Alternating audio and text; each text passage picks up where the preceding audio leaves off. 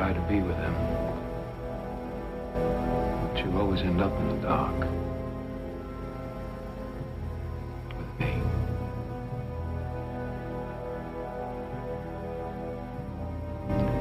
What would they think of you if they found out all the things you've done?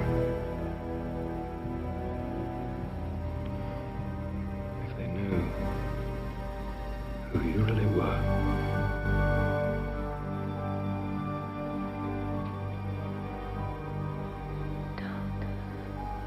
Stop me.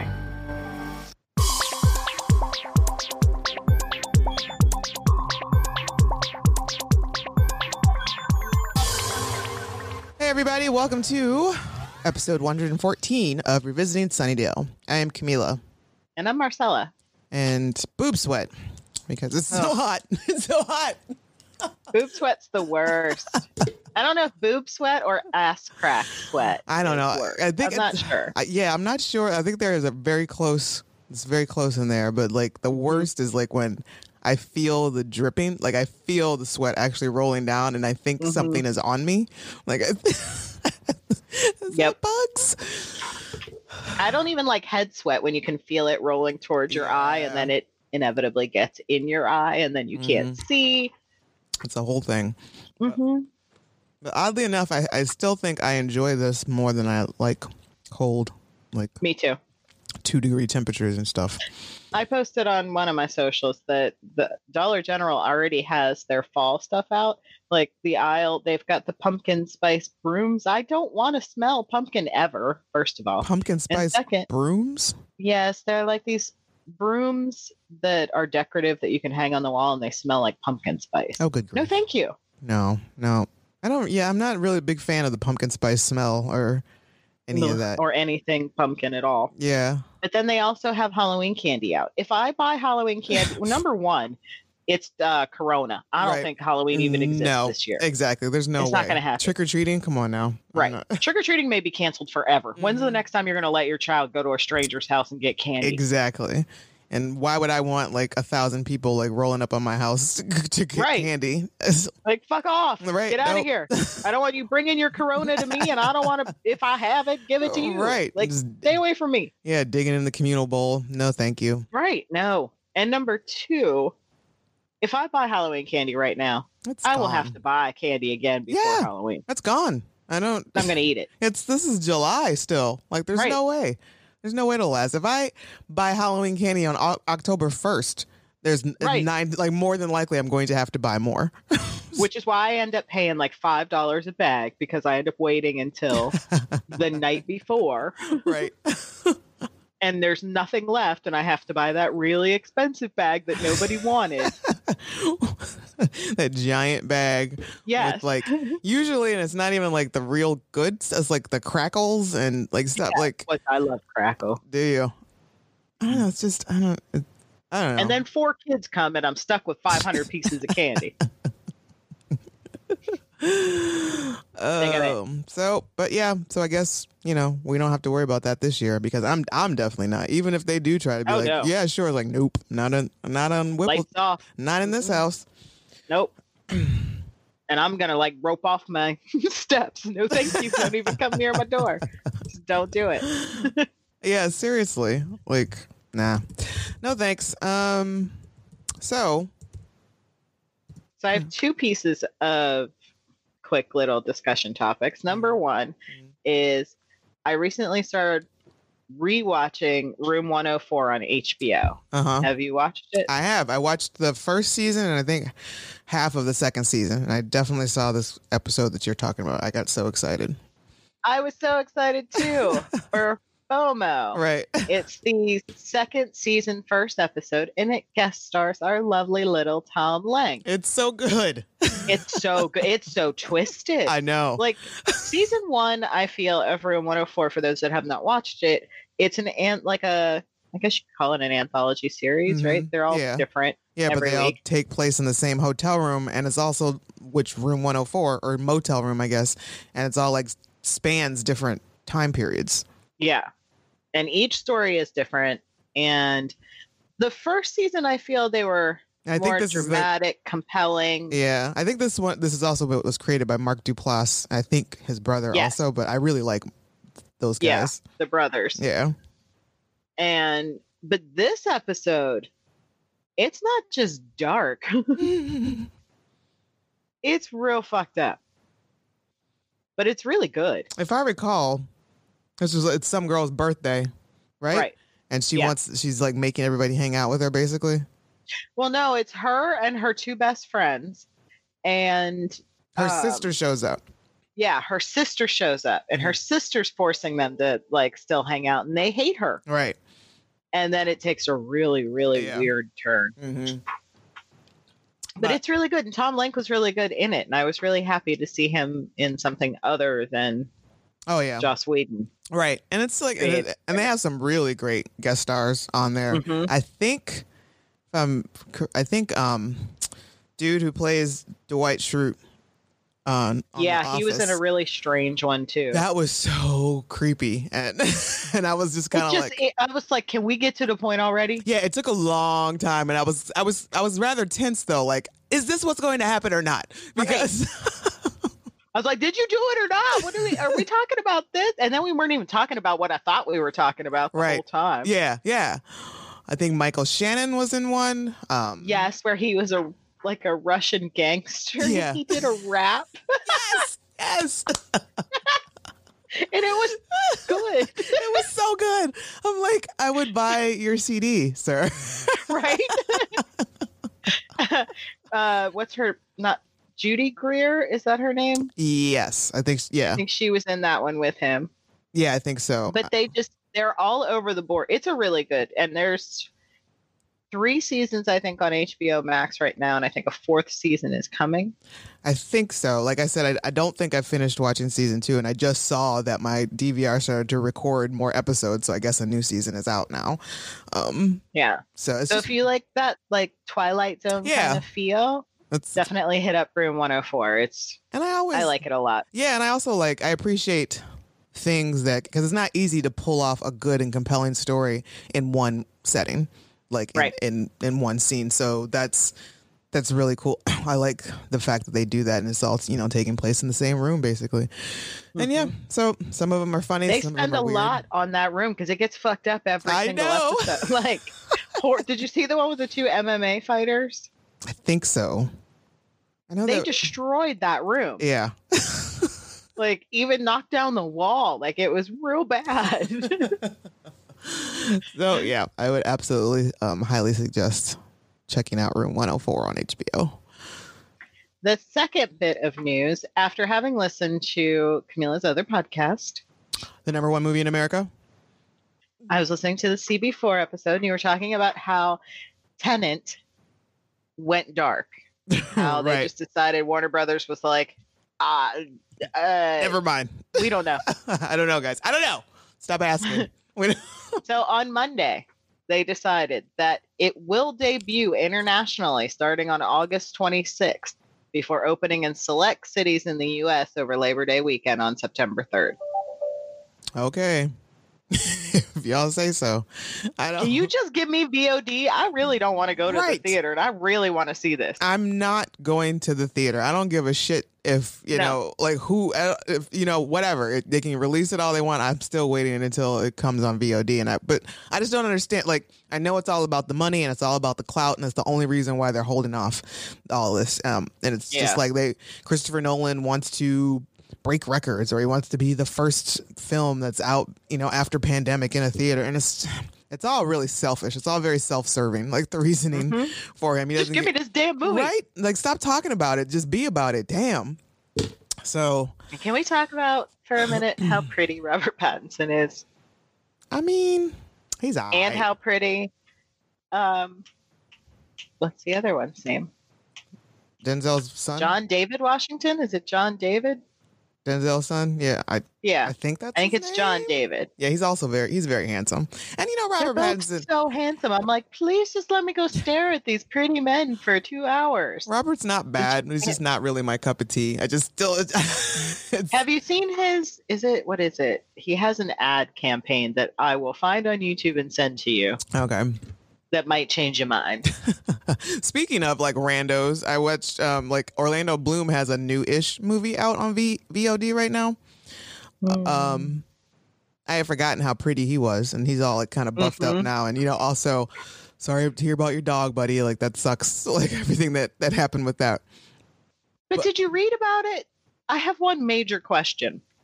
How does he know the dog is dead? Yes, you just found his collar. Right. That doesn't mean that he is dead. I think somebody just stole it. Yes, somebody he might be dead to you. Right, Mighty is living a good life, I'm sure, somewhere. Like somebody just snatched him up somewhere. I don't think he's dead. I'm like, what do you mean you found his collar? Like, and why would and that's not like if they're that's not a clear sign. If you just found his collar, like how is that a clear sign that he's dead? Like, did he take it off and go wander off somewhere and die? Like, did he take his collar off and was like, oh, I'll leave this here for Orlando to find? And he crawled under. Was it blood soaked? Right. Well, it's just yeah, it doesn't make any sense to me. I sadly need more information. But somewhere Mighty's looking at social and he's like, what the well, I'm just on vacation. I just wanted to disconnect and leave my phone behind. I just needed some me time, Lando. Right? Like, he comes knocking on the door like, I'm back. Sorry? Hey, you got a tattoo. Hey, that's a sad tattoo. I wasn't dead. Jeez. Have a little faith, man. And also I didn't know that him and Katy Perry were a thing, but whatever. And having a child. Yeah, sure. Okay. But this is my public service announcement about this newish movie that has come out. Is that it's called Retaliation. Apparently this movie was made in 2017. Whew. Plus side is that, or this is a side of Orlando I have never seen. And also I was like, as I was watching it, I was hard pressed to remember anything else he had been in other than Lord of the Rings franchise. Pirate. Right. After I looked at the IMDb, I was like, oh yeah, that's what I actually saw him in. But I keep meaning to watch his Amazon show, Carnival Row. Yeah, I don't know. But like he's good in this movie, but the movie is called Retaliation. And the trailer that they show is very like pumped up and hard and just like, oh my God, there's going to be so much retaliation. Look, there's no retaliation that happens. This is a spoiler alert for this movie. And originally, apparently, this film was called Romans. So, I mean, if you're going in to watch Orlando go nutso and kill a bunch of people, it's not going to happen. That's why I was there. That's what the trailer leads you to believe. That's what the title leads you to believe. That's not what it is. So, I mean, yeah, exactly. So the original title, Romans, which is a reflection of the book in the Bible.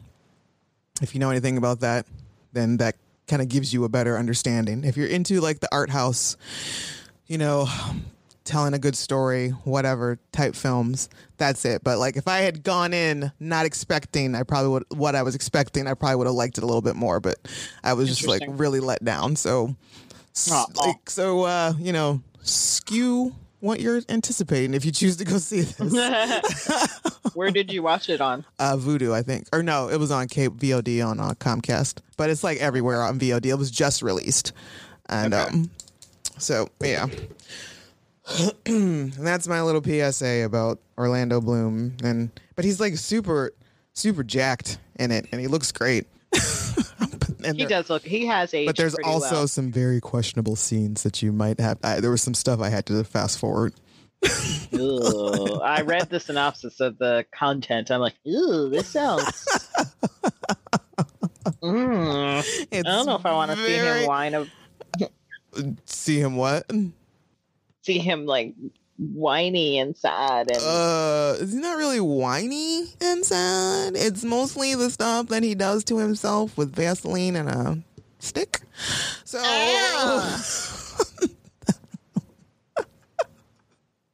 when he's like, I'm not even sure it's an actual like full-fledged dildo. It's like I think it's just a stick. It's so upsetting. In several movies I've seen him in, when he gets emotional, he gets like real whiny, and he gets like a Hayden Christensen kind of tone to his voice. Yeah. Was he American in those movies? Yeah. He is not American in this one, so I think that probably helps. I don't. 'Cause his American is pretty. Yeah, I don't recall where. I couldn't figure out where it takes place. Like the accent was too rough to be British, but also too light to be Irish. So I wasn't quite sure. Like it wasn't exactly Cockney. So like maybe it was Wales. Like I'm not sure. All right, so season 6, episode 13, Dead Things. Original air date February 5th, 2002. Written by James A. Kuntner. Directed by Stephen S. DeKnight. I think, is that right? Mm-hmm. Okay, so after Andrew and Jonathan watch Warren kill his ex-girlfriend Katrina, they try to make Buffy think she did the crime. I, again, didn't like the IMDb and other synopsises I saw for this one. They all say that the trio accidentally killed Katrina. That's not what happened. Warren murdered her. Warren murdered her. Straight up. And poor Jonathan and Andrew watched it happen. Right. So we start off with Buffy and Spike doing it again. Oh, yeah. Yep. We got our guest stars, the normal folks. But the new is Melinda Smith as Katrina Cyber. So, yeah, we start off with Spike and Buffy doing it again. Loudly. Yeah, and just filthily. And this, violently. And Buffy does a quick shout out to the New Kids on the Block, much appreciated. Which we've seen, that is much appreciated, but we've seen the walls of your bedroom many times before, and I've never seen that poster. There's ne'er a New Kids poster on that room, in that room. No. But my big concern is about the random diseases that Buffy might be picking up from all of this. On the floor of this crypt? Yeah, are off the floor of the crypt and the fucking, in that abandoned house, in the dumpster in that alley. Rug? Yeah. Since he has a tendency to get his things at the dump. Right. Who knows if exactly. he got that cleaned and sanitized? She's got her ass all open everywhere. That's just not. And he has a perfectly good bed right there. Is it a real bed or is it just a crypt with a tomb with a sheet on it? Ew. It could be just a tomb with a sheet on it. Well, him and Harmony, I think, is it the same place he had with Harmony when he first came to town?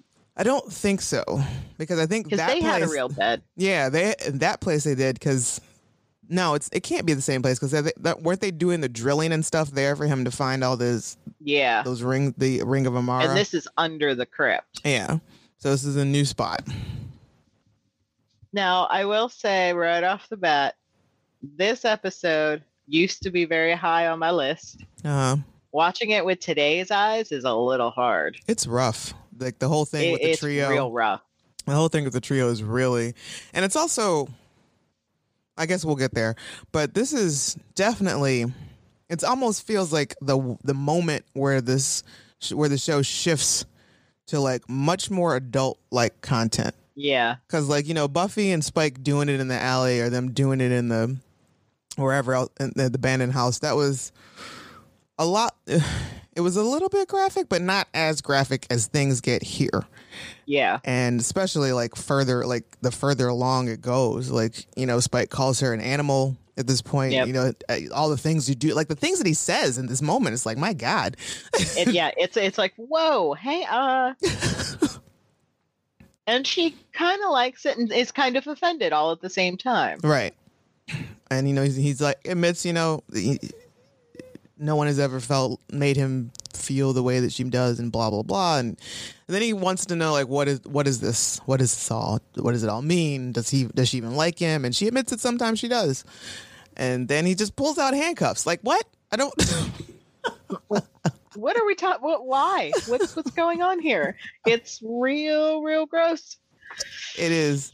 But I will say that this entire relationship with Spike and Buffy is much hotter than all 3 of the 50 Shades movies. Oh yeah, for sure. Those movies. And it's only, I mean, I'm sure it was very hot, but it's only gross because I don't know where you just had those handcuffs. I'm gonna need a wet wipe or something before we even know. And we got to get off this rug. There needs to be some showering that occurs. Yeah, exactly. I don't understand how she just goes home, because she was complaining that she needs to get home to Dawn. But I mean, you just handcuffs. Dawn who? Yeah, exactly. And you just stink of sweat and dead man sweat, dead man sex. Not to mention, Dawn is 16 by now. That girl can watch herself. She's fine. I mean, she's not the key. Nobody's Nobody looking cared for before. you. Why do you care Right. now? Nobody's coming for you, Dawn. Like, nobody cares. Our adorable little nerd trio, I guess, has decided that they need to live together, maybe? I guess they're on the lam is what they think. Yes. They feel like Buffy's looking for them, and for whatever reason, like they're still in the same lair, right? Right. Where they were, I believe it's the same. where Willow found them. So Right. why is this necessary for you guys to be holed up together? Basically, Unless it's a different basement. It might be, maybe they were at Andrew's before, maybe. or Jonathan's, whose mom was worried. He was worried about their mom's I flowers. think maybe Andrew. So now they may be in Warren's basement, Maybe, which is worse. which is worse because it looks it's their that built that board where they had their shit written on it, Mm-hmm. and the chair and that little setup is not in this room. So I think it is a different basement. Okay. But they're all upset about, like, Andrew's upset that Jonathan's touching his Frampton Comes Alive album. Which, okay, what? Right? But the big draw here is Warren's new device, which is a cerebral dampener. Now, okay, I guess We fully crossed over into comic storylines. Like, this is a little outside. cerebral dampener. Uh-huh. Now, at first, I thought it was just like for a hot second, I had just remembered it being called the dampener or something. And I was like, why? Why? Are we talking about panties? Is that why? Because, but no, I guess cerebral, it dampens the cerebral cortex. What? I guess. It's the cerebral lobe. What? Ugh. So basically, this thing is supposed to hypnotize people to do what you want. Yes. Or something. And their big idea is to make girls have sex with them. Which, like, I don't understand why it takes so long for Jonathan and Andrew to be like, holy shit, this is wrong. Previous. Right? Like, they Like, even back then, it was fucked up. Like, when it originally aired, I was like, ew. Right. But they're all on board with it, and they are very excited because they're going to go get all the chicks and blah, blah, blah. And meanwhile, Buffy's still pulling down shifts at the Double Meat Palace, and she's trying out adorable little slogans. Like, she tells that one customer, double meat is double sweet. Yeah. And she's waiting for Tara, Tara's coming. She's had Tara looking into the spell that brought Buffy back because she thinks there's something wrong with her. Yes. But unfortunately, Tara tells her that there's nothing wrong with her, other than like a deep cellular tan. Right. And we get down there. But yeah, so Buffy asks her to look into it. She says she will. This is at this point, but Tara's the only one that Buffy has confided in, saying that Spike can hurt her. And so this is why, Buffy is want Tara to do this. In the meantime, the trio go off to a bar. Bar. Is it the Bronze? No. They go to It's not the Bronze? No, it is a bar that is not the Bronze. It is a very adult-looking hotel, or a very adult-looking bar. Like, it could be a hotel bar. They are serving martinis in this bar. Whatever this is, and Warren has a ridiculous suit on, and he's going there. They're going there specifically to troll and find, I guess, a higher class type of woman or something like that. But Warren obviously is stalking Katrina. He sees Katrina there, and Warren is so gross. He's so gross. So gross. Like, just wait. Every time he says "baby," it just makes I want to peel my skin off. Like, every time he calls her that, and he rolls up on her with this tired ass line of I don't even what did he say? Like, how did you get so beautiful? And like she turns around, she's ready to basically give him the step off creep, but then she realizes it's Warren, so she gives him an extra step off creep. So Katrina's hanging out at this upper scale bar, wine bar. Yeah, it's a wine bar. How did they even hook up in the first place? Like, I don't understand. Like, she is college far too good for him. They were dating in college. Yeah, and but they were both in the same. But this was like last year. Yeah. It was. I don't. Why is she even there? Why is she still there? She Right. has grown up though. Yeah.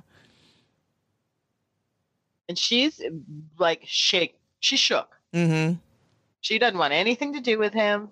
Because, and rightfully so, because what she recalls is he made a robot girlfriend before he and Katrina got together, and then that robot girlfriend tried to kill her. So I mean, she's got all sorts of reasons to be creeped out and spooked and shook and just ready to like.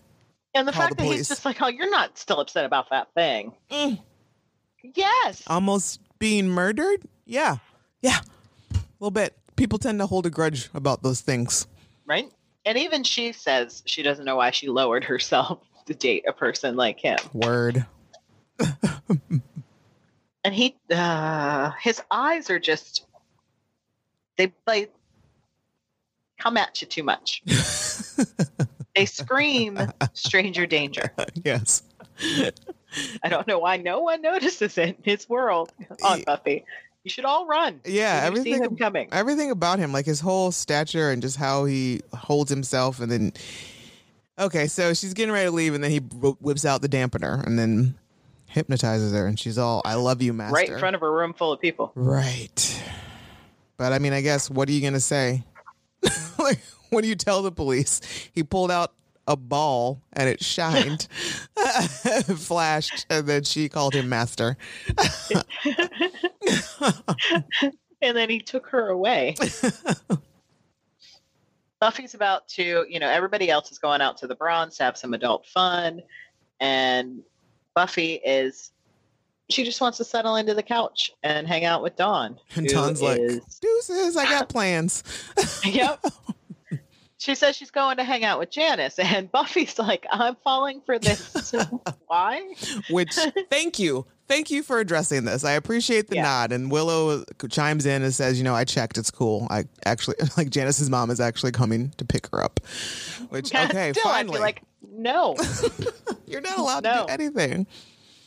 So Dawn points out that, I didn't tell you because I didn't think you'd care because you're never here. Ouch. And Buffy feels some kind of way about that. And Buffy's like, she just looks like she got slapped, and she doesn't even, Dawn doesn't even wait for a response. She's just like, "Okay, bye.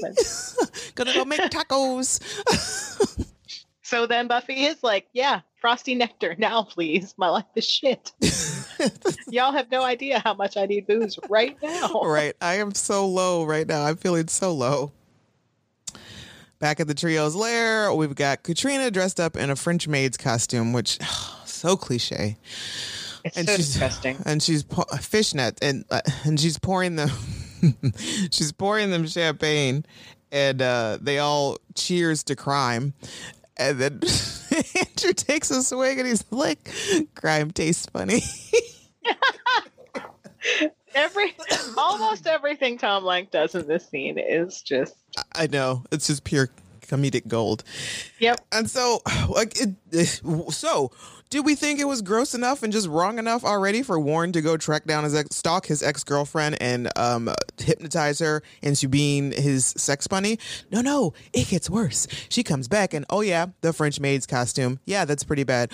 Oh yeah, the master. Yeah, that's pretty bad too. But now his plan is to share her with these other two dudes who have no idea that she is his ex-girlfriend." Exactly. And and then no point is anybody, Warren, no, at no point do Jonathan and Andrew find this weird or gross or icky or wrong. Nope. They're just like, "When do I get to play with her?" Right. Exactly. And there's this whole thing where, they're just like, "She's cool, she's cute," or whatever. And then Warren gets offended and starts talking about all of her wonderful qualities that he loves and blah, blah, blah. And it's all gross. And he goes on to talk about how, you can have her when I'm done. He takes her into the other room, and it just gets even more. We unfortunately have to watch him eat her face. It's so gross. juice. And then there's a really nasty line about knees. Gets so worse. Like he goes on and on, talks about, you never should have left me, baby. I love you. Oh, I feel like I'm going to vomit. And then he's just like, and he keeps on like chomping at her face. And then finally he's like, tell me you love me. And the look on his face is just pure evil when he like goes in to just like chomp her her fucking molars out, and then and then he's like now down on your knees. Oh, I am so and disturbed. Instead of saying yes, master, so disturbed, she says yes, Warren, and snaps out of. And he snaps out of the moment, and he's like, what did you call me? And she's like, I called. She's like, and then she snaps out of it like, motherfuck, what the hell? And rightfully she goes off. Right. I also have a quick question about like why did they have to share a girl? Like we didn't find out until later that the dampener like gets run out of juice quickly.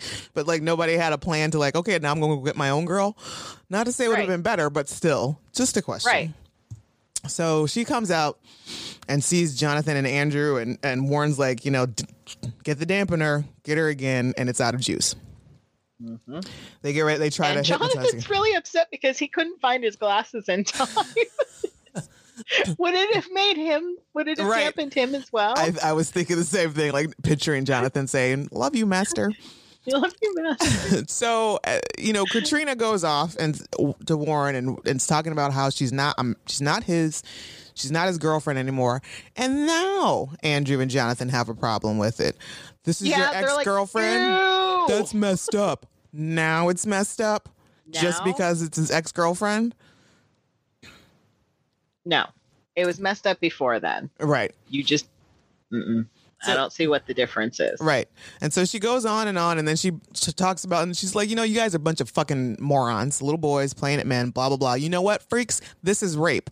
And this snaps Andrew and Jonathan like, whoa, hey, ho. And then she's like, yeah, that's what the fuck it is, bitches. And then she turns to Warren and she's like, I'm telling on you, I'm getting the cops. And then I want to know how you feel about being raped. Ooh. Oh, this is okay, Katrina. Woo. That seems. I mean, I appreciate the reality of it. Yes, absolutely. This is but it just shocked me that it was put into this script. Yeah, that she actually was able. They were able to say this word 2-3 times actually, and get it past the censors. Right. Yeah. Exactly. And then to even like switch it to jail rape. Basically, I wonder. It didn't have a TVMA. I don't think. Or did it? I don't recall. And so this gets Warren all hot and whatever, and she tries to run away. She scratches the shit out of him in his face, and then he hits her over the head with the champagne bottle, and she'd be dead. And he murdered her. Mm-hmm. Murder. He, not Andrew. Nope. Not Jonathan. He did. But for some reason, it's all their fault. He says. At this point, they all share in this blame. At this point, Jonathan and Andrew are very shaken. Which, get some balls, boys. Right. Give your balls a tug. Call the cops. Be like, my dude just killed his ex-girlfriend. Right. I'm out. I saw it happen. Like, I don't give a fuck. Like, tell them. Yeah, tell them I conjured some demons. Tell the police that I cast a spell. Sure. Whatever. Sure. But no, I'm going to know right now. I saw you murder your ex-girlfriend with a champagne bottle. There is nothing Whose mystical. DNA's under her nails. Right. Nothing mystical about any of this. No. But instead, they talk about different ways to get rid of her body. Andrew is like on the verge of tears. Yes, for real. Poor baby needs a hug. He does. And Warren asks, is there something he can conjure that can consume that much flesh? Andrew points out there's something. I hate you, Warren. I know, right? And he even starts referring to her as it. Mm-hmm. Like, we need to get rid of it. Andrew says that there's one thing that he could, but it's he can't control it. Like, he could get some demon, but it would turn on them too. It eat us. And Jonathan turns into Bill Pullman or Bill Paxton, and that's it. Game over, man. We're screwed. That's it. And he's like, no. We can figure it out. And he's like, no, we're fucked because she's your ex-girlfriend. There's a link. They're gonna know. Exactly. Andrew suggests that maybe, they should turn themselves in because it was an accident. But no, no, darling, it was not an accident. No. And then I believe that Jonathan brings up Buffy. It's like, even if, the police don't find out, like, that we still got the Slayer on us. And then, Warren comes up with some solution for both the body and the Slayer. One big stone. Yep. Meanwhile, the Slayer is kicking it at the Bronze with her friends, and Xander is making quite the mockery of himself on that dance floor. It embarrasses me. It really hurts my feelings. I think it's I read somewhere it's the same dance that they did in Once More with Feeling. Oh, really? Like the fucking bastardized version? The version that you get after you've have no longer been practicing it, and you have no longer had the supervision of a choreographer? Because that's what that is. This is where my burn of the week comes in, and I don't know if this is on Willow herself or if it's on Xander and Anya. But she comments to Buffy about how they're dancing, and she's like, "We're not going to have to do that at the wedding because there's this last shred of dignity that I've been clinging to."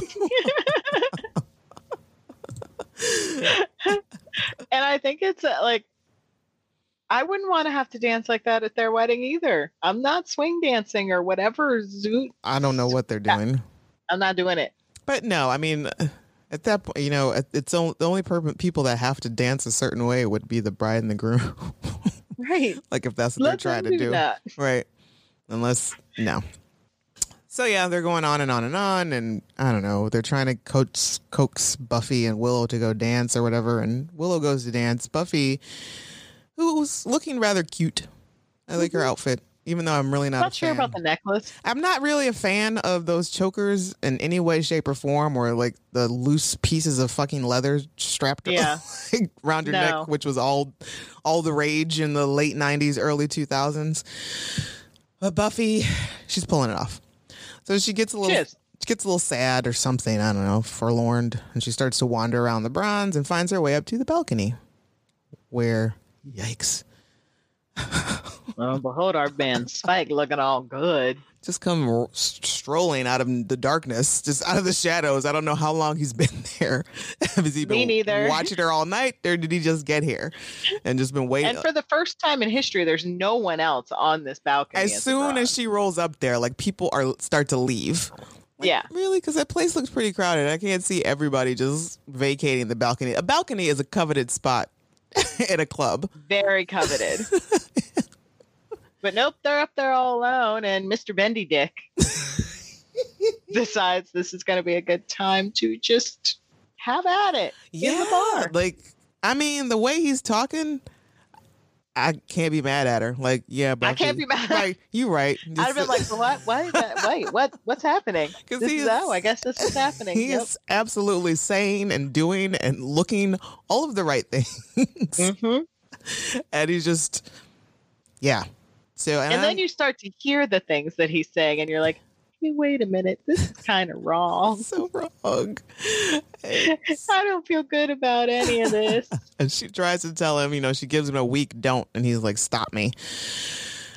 And I'm not even sure if we're talking actual intercourse here, if he's just, very good piano player. I think that's Mr. Bendy Dick.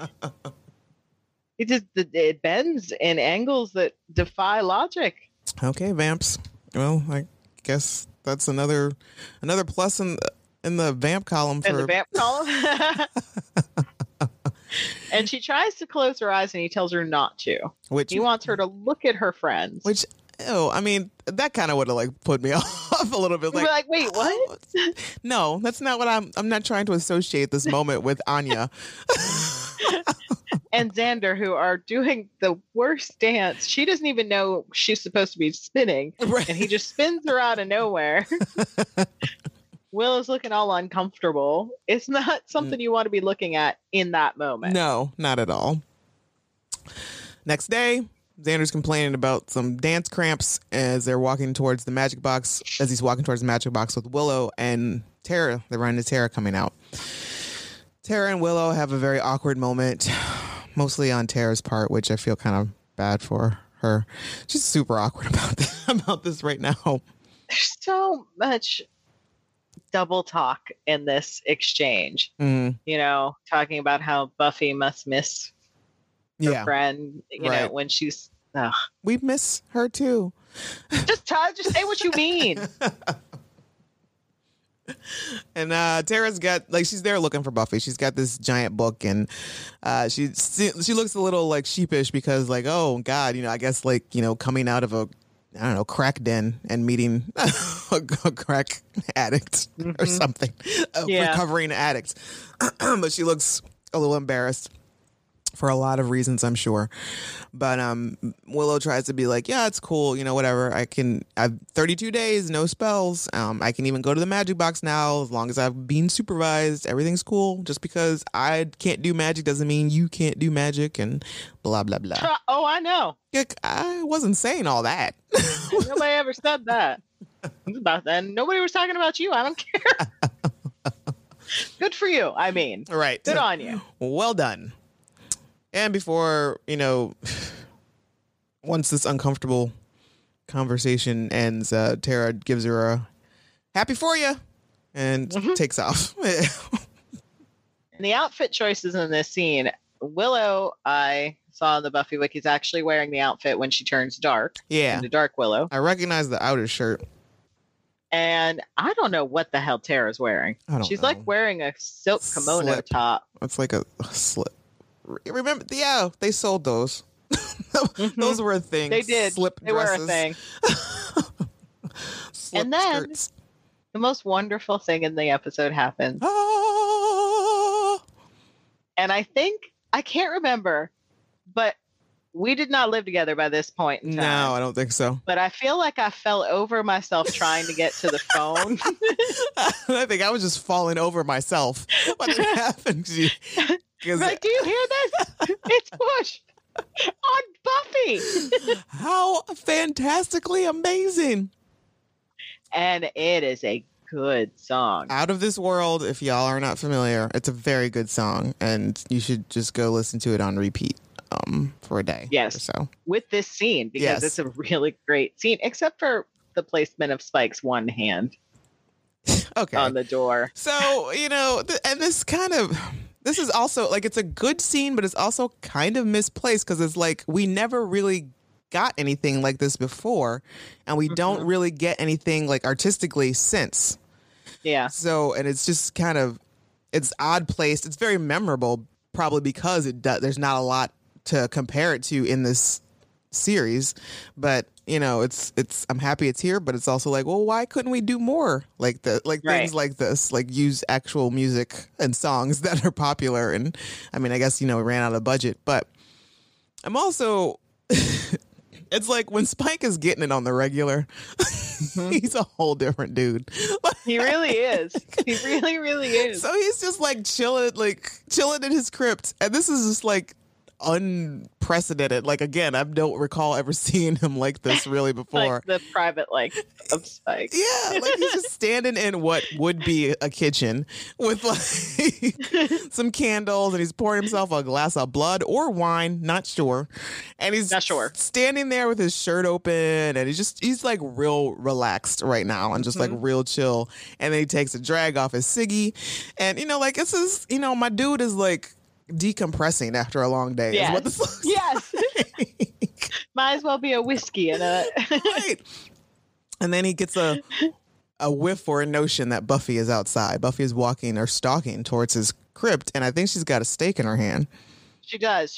I'm assuming that she was just on patrol, and patrol just led her absent-minded, because she doesn't look like she has any direction at all. She just ended up there. Right.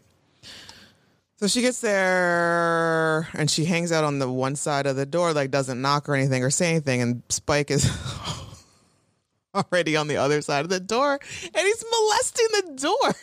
It's real. Yes, he's molesting the door. It's really like the one hand, like she had her one hand up, and he put his hand right where her hand is, and that was very cute. Mm-hmm. It's the other hand. And then he slides down somewhere else. Like, come on. She can't even. What are you doing? What are you doing? He's like literally like writhing up against the stove. Yes. And the door is just like, hey, I don't have tits. You don't have to squeeze or turn or whatever you're doing. I didn't sign up for this. This is not my purpose in life. Please stop. But then Spike like triumphantly opens the door and she's gone. He's like, so fuck? like you felt her come, but you didn't feel her leave. Right.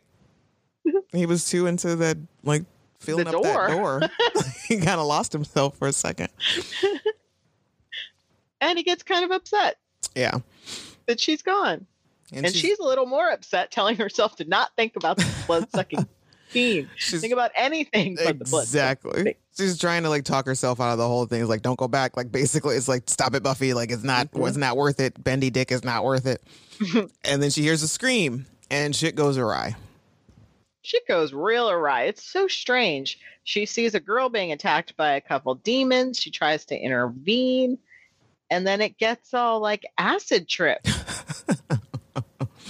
Yeah, it's just too much. So like Buffy's there by herself. Then she sees Katrina crying in the corner. Then there's like 3 demons coming at her. And then she punches Spike out of nowhere. And he's like, what'd you do that for? And then it's just like, then time and energy and everything is just misplaced. And she's fighting demons. Spike is fighting demons. Katrina's somewhere crying. And eventually it gets to the point where Buffy like stakes Katrina or something. Yep. She fucked her up somehow. She threw her down a hill. Yeah. And Katrina's dead. And Katrina's real dead body Right. is at the bottom of this hill. Because we all know she's already dead, but there is now her dead body. Right. So now Buffy thinks that she has killed Katrina. And Spike, being the ever loyal man that he is, immediately wants to solve this. Right. And get rid of everything and tells Buffy to go home and go to sleep. And she's just shell-shocked and confused. Right. Which you should be. Yeah. Nothing about what just happened in the past 15 minutes was normal. Nope. And the trio are watching all of this take place. And it turns out that Jonathan was, it was a glamour. He was Katrina, to actively like walk around or whatever before Buffy found that Katrina's real body. He's so upset. He is. I don't, the level of emotion that he has in that van, I don't know why he continued to go along with this. Exactly. Like he was done. Mean mugging Warren. He's pissed. Right. He's upset. He's uncomfortable. Like I don't know what kept him from turning him in. No reason, unless it was just fear-based, that he was either scared of Warren. Yeah, I guess. Which I still don't. I mean, I guess, Warren spent so much time bullying him, or Jonathan has just been bullied for so long, so much that, it Stockholm syndrome or something. Yeah. So Buffy does go home and tries to sleep and has some more fucked up dreams. Real fucked up dreams. Erotic, violent. Mm-hmm.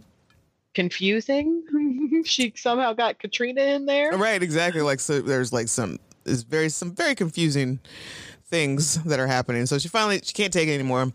She believes her conscience is really weighing in on her.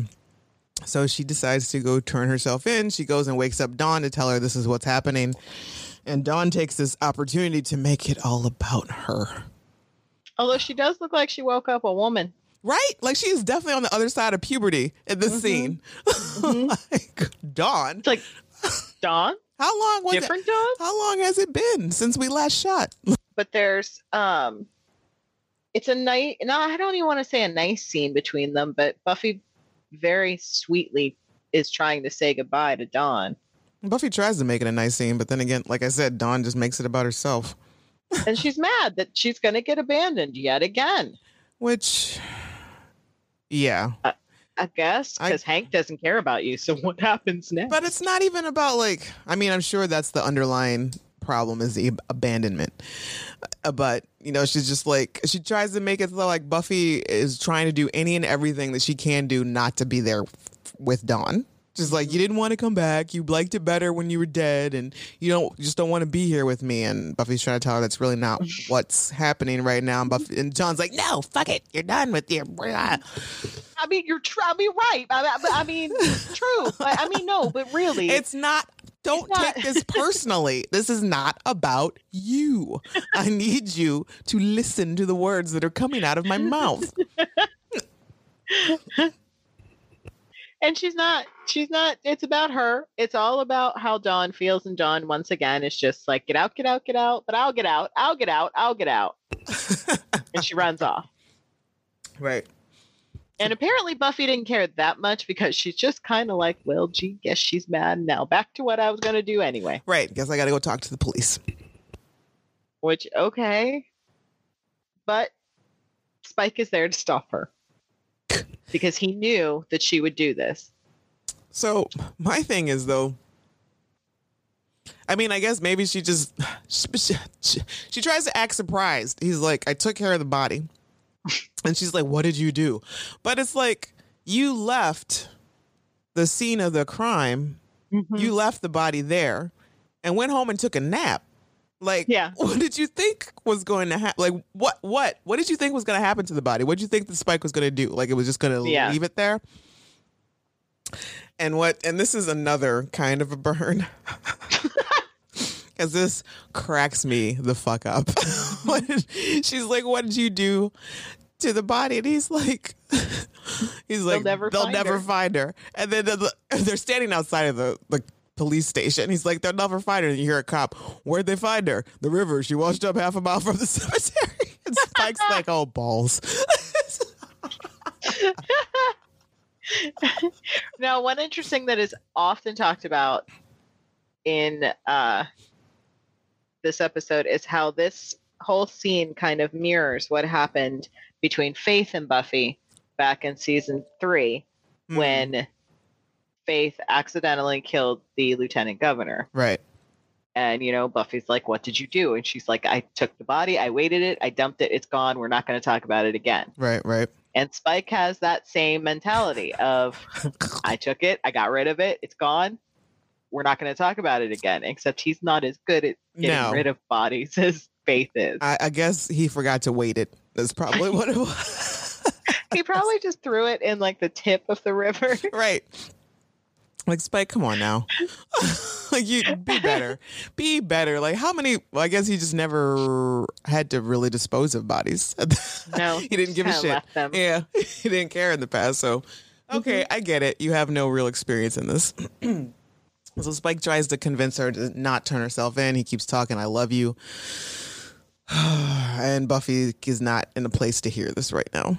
No, not at all. Instead, she's in a very punchy mood. Yeah. So she takes all of her frustration and anger and fucked up days and double meat palace wages and grease soaked nights out on Spike.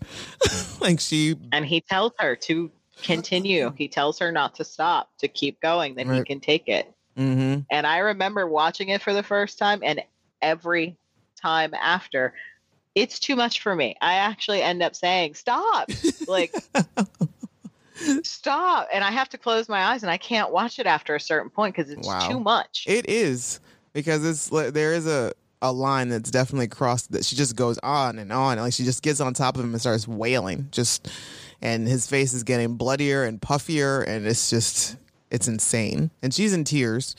And she's also taking, not only is she physically hurting him, she is like also just like tearing him down, like character assassination at this point. Like, you're dead inside. There's nothing clean or good about you. You're shit. And I hate myself for being with you. And just on and on and on and on and on. Just lets it all out. And then once his face is almost beyond recognition, she finally stops. And you can see she's kind of broken. Yeah. And he says, you always hurt the ones you love. And she kind of like stumbles backwards and she's still going to go. Yeah. And turn herself in. And he is too hurt to stop her, even though he still tries. He's like, Buffy. And what's funny is that this all happens outside of the police station, mind you, and nobody comes by to says boo about any of it. Not one person. Not one single person. So she goes in and tries to talk to the, I guess, cop receptionist. You know, I've never been inside of a police station, so I don't know if these things, how these are actually set up. But this is. But every movie, every show always has a cop receptionist. Exactly. They're always like right there at the front of the door, waiting to take a statement or something. And they're always too busy to take a statement from the person who's coming in to turn themselves in. So he shoos her away. He's like, oh, hold on, I got to answer this call. She turns her back. She overhears him say, like, that they have ID'd the body. It's Katrina Silber. She puts two and two together. Holy snaps. That's Warren's ex-girlfriend. And then she pieces out. Now she realizes something is afoot. Which maybe if you had done the Scooby Gang thing and done a little bit of research, a little bit of investigation, or looked at her face, you might have known that you'd met her before. Exactly. Or even just because the flashback that they play, you really remembered that exact memory, Buffy? So like her face, you remembered her full ass name before you remembered her face? Like you didn't see that? You didn't take a look, think to look at her? And also just everything that was going on around it, like the whole speeding up of like her whole timeline was all jacked up, and you've been there before. That had happened before. So why would you just automatically assume she's just ready to punish herself, I guess? Which we'll find out. Yes. And so the gang finds out, or Anya, which in Giles's absence, Anya steps up her game. She does a lot with, helping to identify demons and spells and things. And even before that, she would always have something extra helpful to add because, she had a lot of firsthand experience. Yeah. Nobody people would listen or treat her better. Exactly. Nobody gives her the proper credit, especially Xander. Mm-hmm. Like there should be more, you bring much more to the table than everybody wants to let you believe. And I can't believe how the first couple times watching it, how much I love them and supported that relationship. Right. But watching it as a full grown adult, they were never meant to be together. No. It's toxic. So Anya points out, she identifies this demon that Buffy ran into, and she says, that what they do is they basically cause hallucinations and they fuck up your timeline. They live in a different timeline. Just them being there is just kind of messes things up. And, it's not a good thing to have to deal with them. Yeah. They're not good demons. Dawn says, so does this mean you're not going to leave me? And Buffy's like, nope, I'm not. And tries to go over and have a tender moment. Not about you still. Tries to have a tender moment. And Dawn storms off into the back. Again. Buffy also points out to them that, this is Warren's ex-girlfriend, and they have to have had something to do with this. Meanwhile, Warren and them are looking up on the police. I don't know. They look it up. They find out that everything has been ruled a suicide. And Warren says, we're going to get away with this. Now, since they're going to get away with it, Andrew's kind of into it now. Yeah. He's super stoked that they're going to get away with murder. And Jonathan is still unsettled. Mm-hmm. He's not buying into it. Not at all, and yet he still, for the rest of the season, goes along with it. Right. You can see a sort of hero worshipping happening between Andrew and Warren. Right. Warren is very proud of himself, and Andrew is very much in awe of him right now. And this is kind of where the separation starts to happen between the trio. It's really a duo from this moment on. Mm-hmm. And a hanger-on. Right. And just, he has nothing else better to do, or he's literally like scared for his life. Mm-hmm. And we will find out later that they've been plotting against him a lot of the time. Yeah. So, to close out, we've got Tara giving Buffy the news. Hey, there's nothing really wrong with you. You're not a demon. You just just the whole thing of having your essence funneled back into your body, kind of like something science with something magic and something molecules and a bad sunburn. So there's nothing wrong, Buffy. It's just, kind of things got a little out of whack. And so Spike's sensors weren't meant to deal with that per se. And she's like, delivering good news. She's just got this happy tone about it. Like, Right. it's okay, you're okay. And Buffy's face is just like horrified. Mm-hmm. This is Absolutely horrified. This is another good acting moment for Sarah. It is. We don't get a lot of them that I'm impressed with by her in this series. And it's not to say, anything against Sarah. It's just that, a lot of times the show doesn't really offer that much deep, acting chops to be, pulled out from anybody. But, Buffy's, she's got the fucking forever tears happening where they just well up and just sit there for 20 minutes before they finally drop. And, Buffy's just like, something has to be wrong with me or else. And then she confesses more to Tara, why would I let Spike do those things to me? And Tara doesn't get it for a second. She's just kind of like, why would you?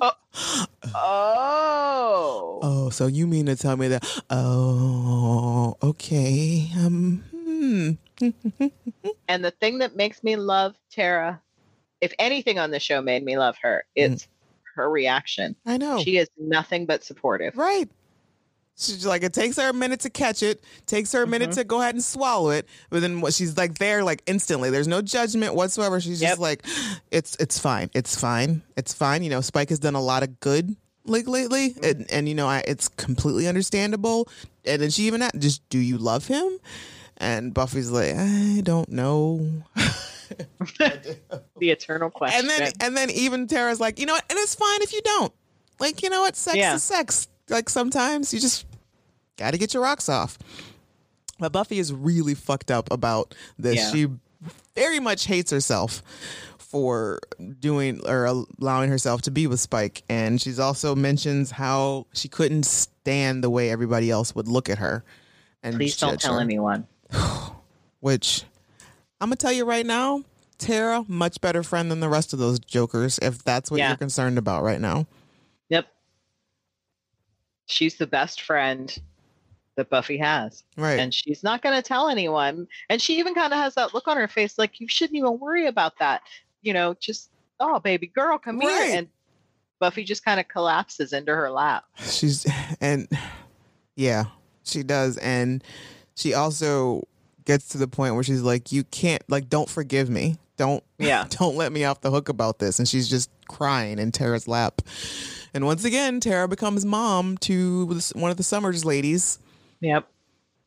She fulfills that role and she fulfills it well. Right. So Buffy is kind of bent out for a lot of reasons, because she's allowing herself to have sex with Spike, because of, I guess, the debauchery that goes along with having sex with Spike, because she's keeping it a secret, because she doesn't really love him or even really like him, and so now she feel like she's using him. She's like, I don't does that make it better? I am using him, and she can't stop. This is compulsive behavior for her, and so she is just all out of whack. And she is, not to mention, she's working at a fast food place. Right. She really wishes she was not alive again. Right. There's she hasn't even unpacked that. Right. Buffy needs therapy. So badly. Or at least somebody get her a nice self-help book or something. Right. Some tapes to listen to. Teledoc. Just she needs a helpline. Because she's going through a lot alone. Mm-hmm. But luckily, at this point now we have Tara, who has her secret and who's there to kind of be her support system that she needs, as much as she'll allow it to happen. And so this is the beginning of a very sweet little friendship that forms between her and Tara. Right, which kind of feels like before, Buffy barely really gave Tara the time of day. No, she didn't understand or anything about her. Even in that episode where Tara's birthday, she was like, I saw this really cute dress at Bloomie's that I think I want me to have it. Right. Yeah, their whole thing was we know Tara likes Willow and we like Willow. So that's the only thing we know that Tara likes. If anyone had actually gotten to know her, she could have been a really important Scooby. Right. She's more than she even is. She's such a good person. Mm-hmm. But that's the end of the episode. We had a few bodies dropped this week. Katrina was murdered by Warren. Just want to make that clear. 2 Rescindy demons were killed by Spike, and 1 was killed by Buffy. This does pass the Bechdel test with Dawn and Buffy talking about Buffy. Mm-hmm. Random trivia. Sarah didn't like the way her character was treated in this episode. Yeah. She is quoted as having said, "I had trouble with the one where Buffy had sex with Spike on the balcony while watching their friends. I really thought that was out of character, and I didn't like what it stood for. That was the moment I had the most problem with." That's the whole point. Everything she's doing with Spike is out of character. Yeah. And the Stephen DeKnight was also quoted as having said, it was unfortunate that that storyline came up. He said he didn't write it in there, that it was something that Joss had in his mind for the season, and it just so happened to come up in his episode. The balcony? Yeah. And so he said it was unfortunate that it was him, but that the way that the episode actually comes together, it's one of his favorite episodes. I agree. I think it was very well done and put together. This is a turning point for a lot of characters. Mm-hmm. The trio, they have graduated to murder full on. Like they've been doing a lot of shitty stuff. Now they're on to murder, and Buffy has done all that she thinks that she has gone as far as she believes that she should go with Spike, and she is now she's reached out to someone for help to help her stop.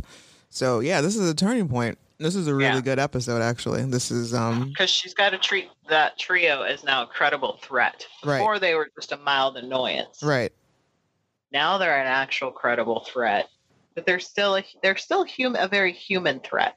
Mm-hmm. It's just they keep using supernatural means to enhance their crime and exactly. So the moral of this story, I would imagine, is we need people, and we need friends. We need people that we can trust. Most importantly, just to be able to talk to and talk things out. And if you are doing things that you feel are out of character, that you need to reach out to somebody for some help, even if it's not as a therapist. If you can't afford or can't find or don't feel comfortable with, you need to find somebody to talk to about things. Especially in this unprecedented quarantine pandemic time. Yeah, man. Shit's rough. We need people more than we ever have before, because humans are a very social being, and we are not allowed to be social right now. Mm-hmm. So let us know what you thought of Dead Things. You can record an MP3 file less than 2 minutes, please, and email it to revisitingsunnydale@gmail.com, or you can get at us on Twitter at Back to Sunnydale, or on Instagram you can talk to us at RVS_podcast, or we're also still on Facebook, or at least Marcella and the Revisiting Sunnydale page are still on Facebook. And also you can find our podcast on iTunes, Libsyn, iHeartRadio, Google Podcasts, Player FM, all of the places, mostly except for Spotify, that you find your podcasts, and subscribe and leave us a review, please, and follow us and all that stuff. Please and thank you. Next week, we are talking Older and Farther Away. A Buffy birthday. A Buffy birthday, which means nothing is going to go well. Exactly. Has it ever gone well? Has she ever had a successful birthday? I don't think so. Nope. All her birthdays have been kind of poop-tastic. So you can follow me, Camila, on Twitter at @the_rugged angel. Or me, Marcella, at Sphere7338. Thank you for listening. As always, we hope to hear from y'all on the social medias and stuff. Talk to us and all that jazz. And until next time.